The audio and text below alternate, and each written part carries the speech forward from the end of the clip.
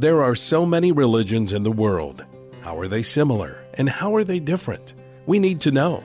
The culturally correct view is to blend them all together as equally relevant and legitimate. But is that true? Prior to becoming a follower of Jesus, your host, Mike Shreve, was an avid seeker of truth, exploring many paths to spirituality. One of his passions now is to help bridge the gap so that others can discover the true light, which gives light to everyone entering the world. Now, here's Mike Shreve revealing the true light. When Jesus said, "You are gods," what did he mean? That statement has become a very controversial issue in the body of Christ and outside of the body of Christ, because many New Agers try to use that verse to prove that Jesus taught the inherent divinity of all human beings. And some Christians use that passage to try and prove a godlike status for disciples of the Lord Jesus Christ right now in this world and in the world to come. So are these legitimate interpretations of Jesus' words or heretical, as many claim? This is a very important subject and a very controversial subject, and we need to inspect it in detail and go to the depth of what the Bible teaches.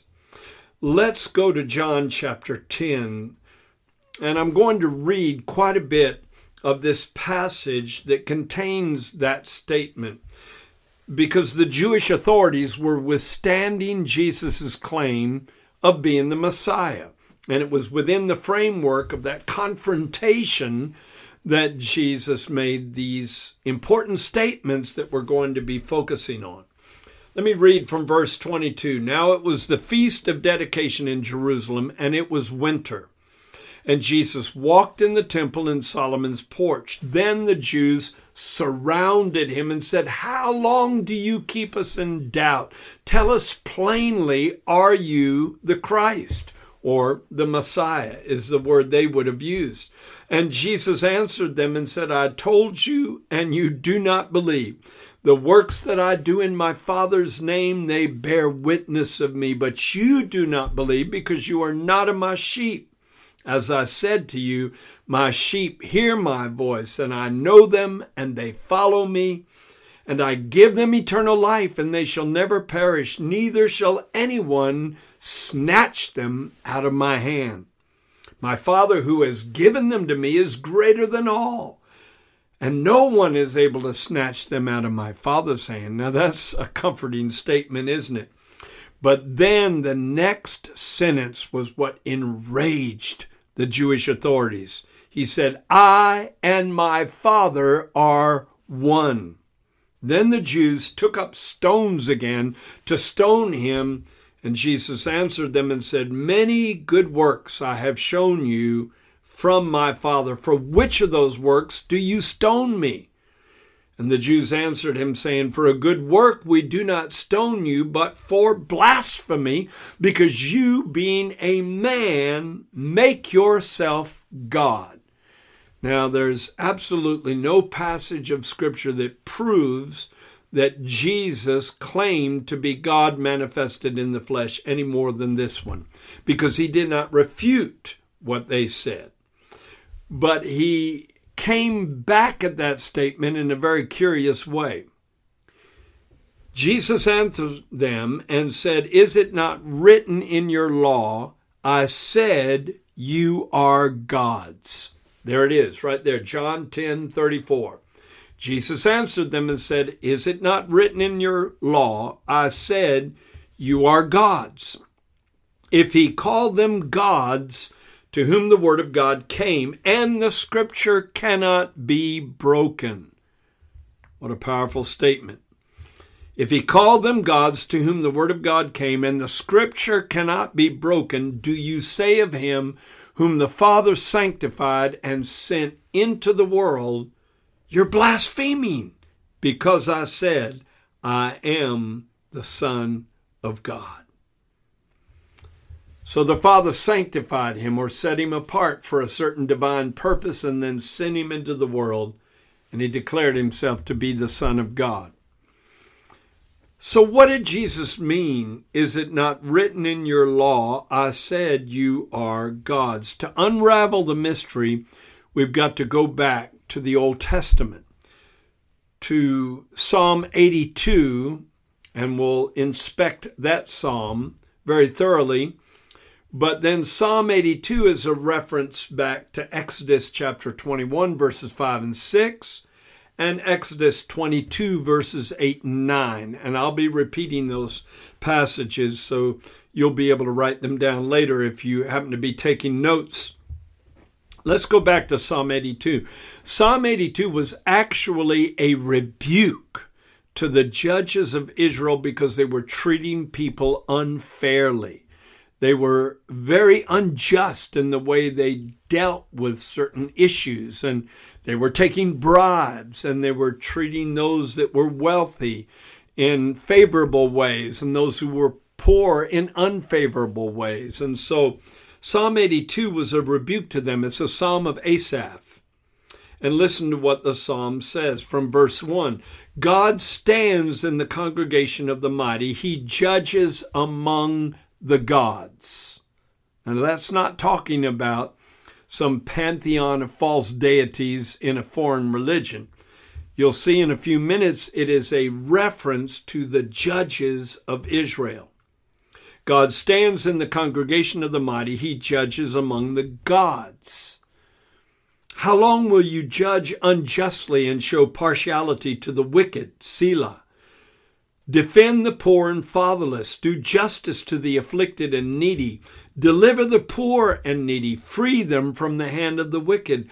They do not know, nor do they understand. They walk about in darkness. All the foundations of the earth are unstable.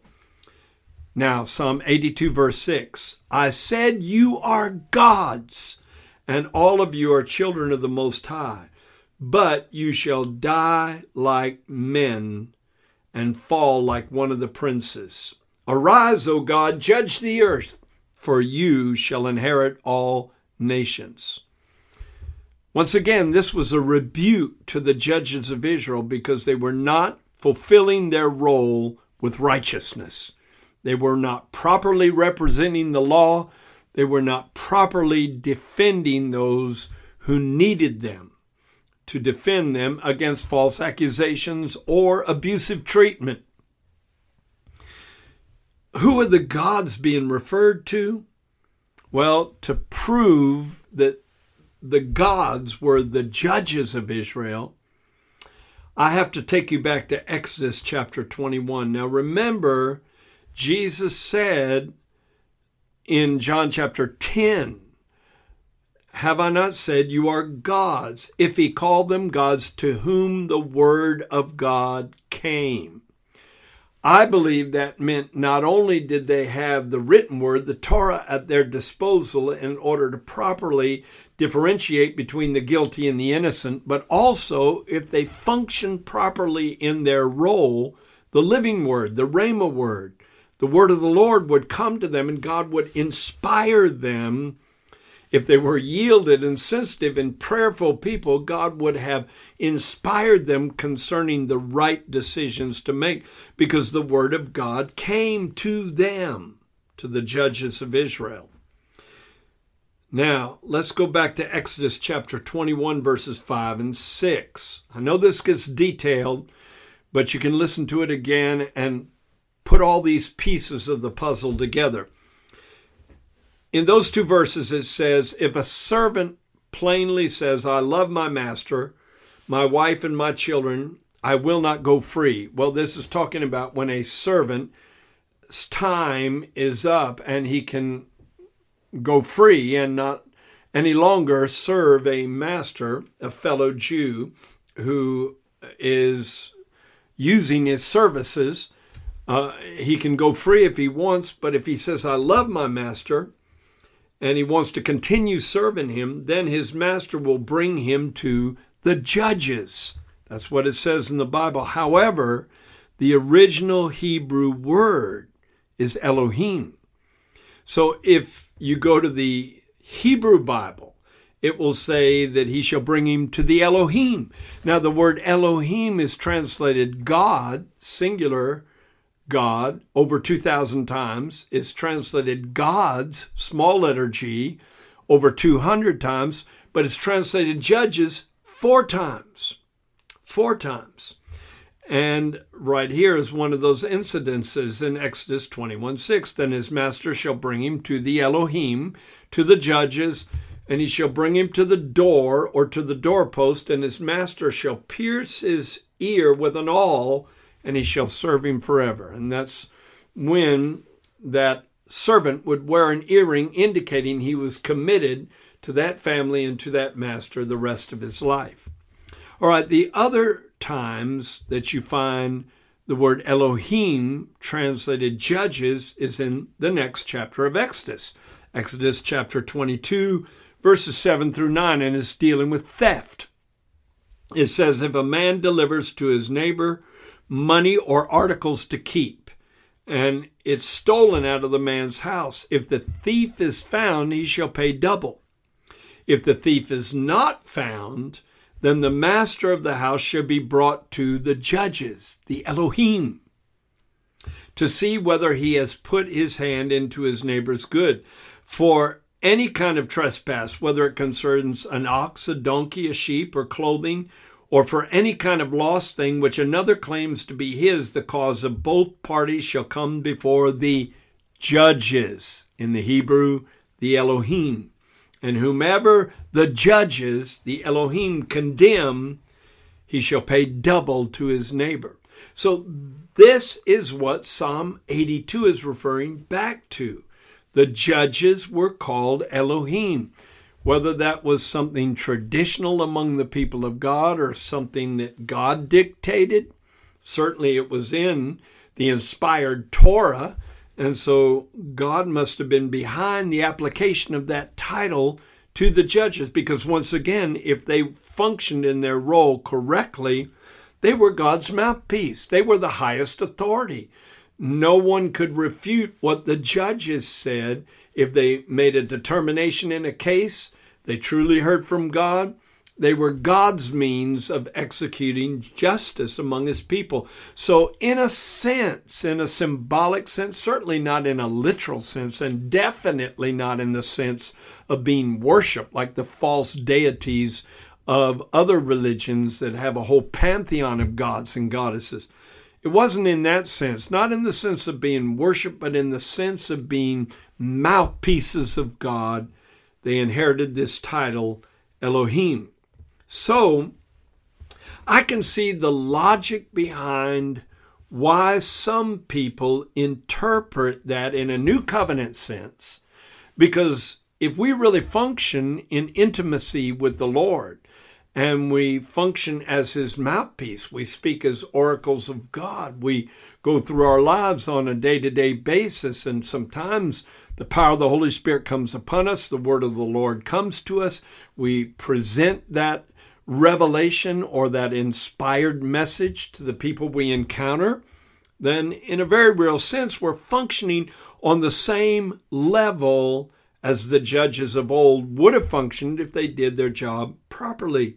And sometimes we see miraculous results. I've seen the sick healed, demon-possessed people delivered because I functioned under divine inspiration and said what I was supposed to say, when I was supposed to say it, to the one I was supposed to say it to. But does that mean I have the right to refer to myself and others like me as Elohim, which is normally translated God or gods? Or does that carry this passage beyond its original intent? I believe it carries it beyond its original intent. If Jesus had intended for us to apply this title to ourselves, the born-again children of God of the New Covenant, he would have made that a very plain declaration in a New Covenant sense. But it was all a reference back to a rebuke of the judges. It was not intended originally as a revelation of our status in the New Testament. And I believe it could easily become a means of becoming very self-exalting and egotistical in laying claim to this status. So Jesus never spoke these words over you and I if we're born-again, Spirit-filled believers. So I would much rather not use the term for myself or for you. I'd much rather err on the side of caution, because that passage applied to the children of God could become very erroneous, very blasphemous. Because if you remember, what Satan said to Eve in the beginning was, you shall become as Elohim, knowing good and evil. And so the temptation in the beginning was to claim that status. And I certainly don't want to come that close to the darkness of the abyss of uncleanness and deception that Eden fell into when Eve received that seductive statement. Besides, the last verse in Psalm 82 says, arise, O God, judge the earth, for you shall inherit the nations. Now, I do admit, though, that our destiny is intertwined with Jesus' destiny. And yes, he's going to judge the earth, and yes, he's going to inherit the nations, but yes, he also said, blessed are the meek, for they shall inherit the earth. And he did say that if we're faithful over what's given to our charge now, we will rule, some over 5 cities, some over 2 cities, some over 1 city. The government of God will be made up of glorified saints that will represent him worldwide in the kingdom to come. And listen to this statement, 1 Corinthians chapter 6, verses 2 and 3 says, do you not know that the saints will judge the world? And if the world be judged by you, are you unworthy to judge the smallest matters? Do you not know that we shall judge angels? How much more things that pertain to this life? And so Paul is putting forth the argument that we should be able to make judgments concerning the rightness and the wrongness of certain behaviors, or the rightness or wrongness of the way certain relationships are dealt with in the church, because one day we'll judge the nations and judge angels. But does that mean we should claim the word Elohim as a reference to us? Absolutely not. Let God be God. Let God be Elohim. I'm satisfied just being a son of God. And if I walk faithfully as a son of God in this world, whatever God wants to take me to is fine. But I'm just happy serving him and knowing him and loving him and not going beyond what he has dictated and ordained for me. So I have 2 main conclusions. Number 1, the New Age viewpoint. Jesus was not claiming inherent divinity for every human being when he made that statement, you are God. So you can put a big X on the New Age viewpoint. And the viewpoint of some Christians, Jesus was not implying a godlike status for all believers either. So you can put an X on that. Jesus is Lord. Let's lift him up to the highest place. Thank you for joining Mike Shreve today on Revealing the True Light, and thank you for opening your mind and your heart to the truth. Be sure to subscribe on iTunes, cpnshows.com, or wherever you listen to podcasts so you don't miss new episodes. You can explore the beliefs of many world religions more deeply by ordering Mike Shreve's book titled In Search of the True Light. We also invite you to visit our website, thetruelight.net, and sign up to be part of our global internet family.